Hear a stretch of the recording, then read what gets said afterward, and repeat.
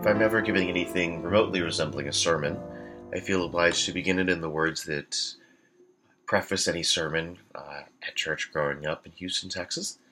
Come, Holy Spirit, take my lips and speak through them. Take our minds and think through them. Take our hearts and set them on fire with love for Thee. In Your name, Jesus, we ask it. Amen. When I looked at the lectionary readings for this week, I was drawn towards the Old Testament more so than usual. The tale of Shadrach, Meshach, and Abednego from the book of Daniel sent me spiraling back into textualist mode. And by the text, I do of course mean the VeggieTales episode, Rack, Shack, and Benny, which features some toe-tapping tunes that every once in a while get bizarrely stuck in my head out of nowhere. I was able to find the episode on YouTube and revisit it for the first time in decades.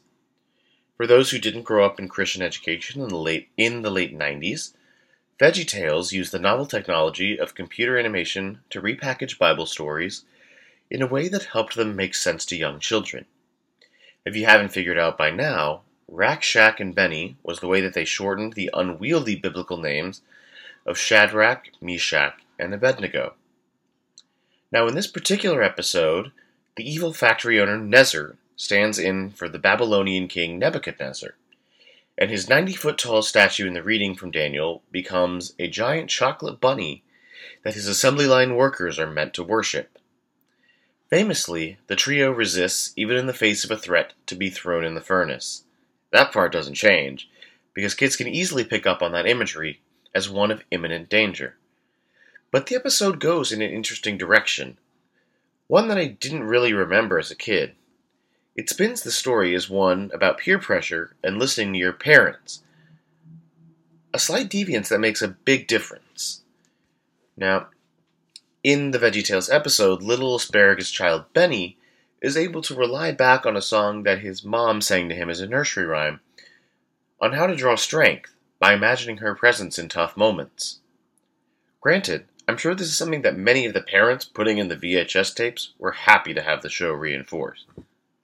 But focusing on standing up to Nezer dilutes the core message of the story, which is about putting faith in God to carry you through a difficult time, and that faith on its own being enough to withstand danger.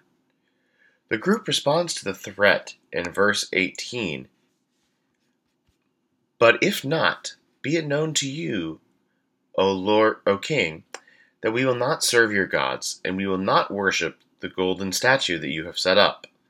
They had such faith in God's will being done that they are fully resigned to whatever fate He has in store for them, even if it means that they won't make it out.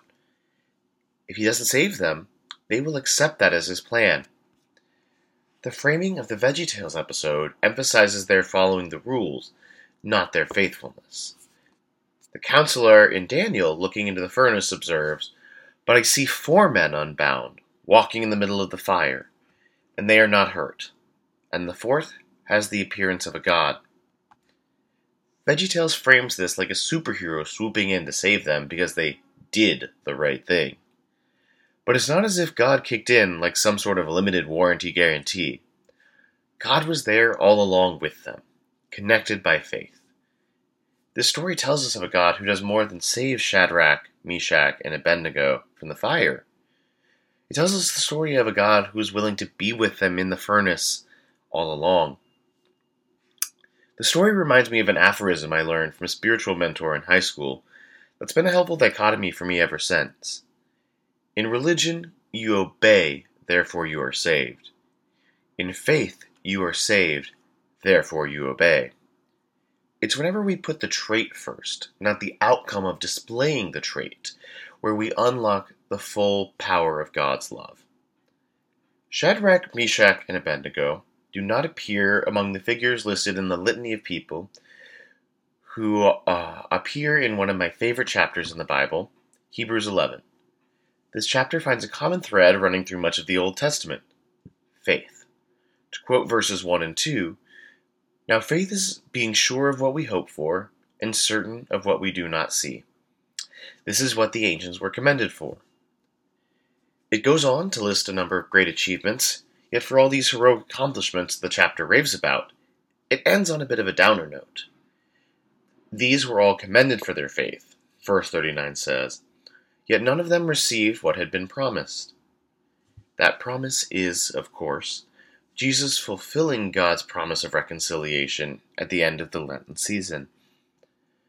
God had planned something better for us, verse 40 says, so that only together with us would they be made perfect. That ties us back into the first verse of this week's Gospel reading, where Jesus himself echoes this very sentiment.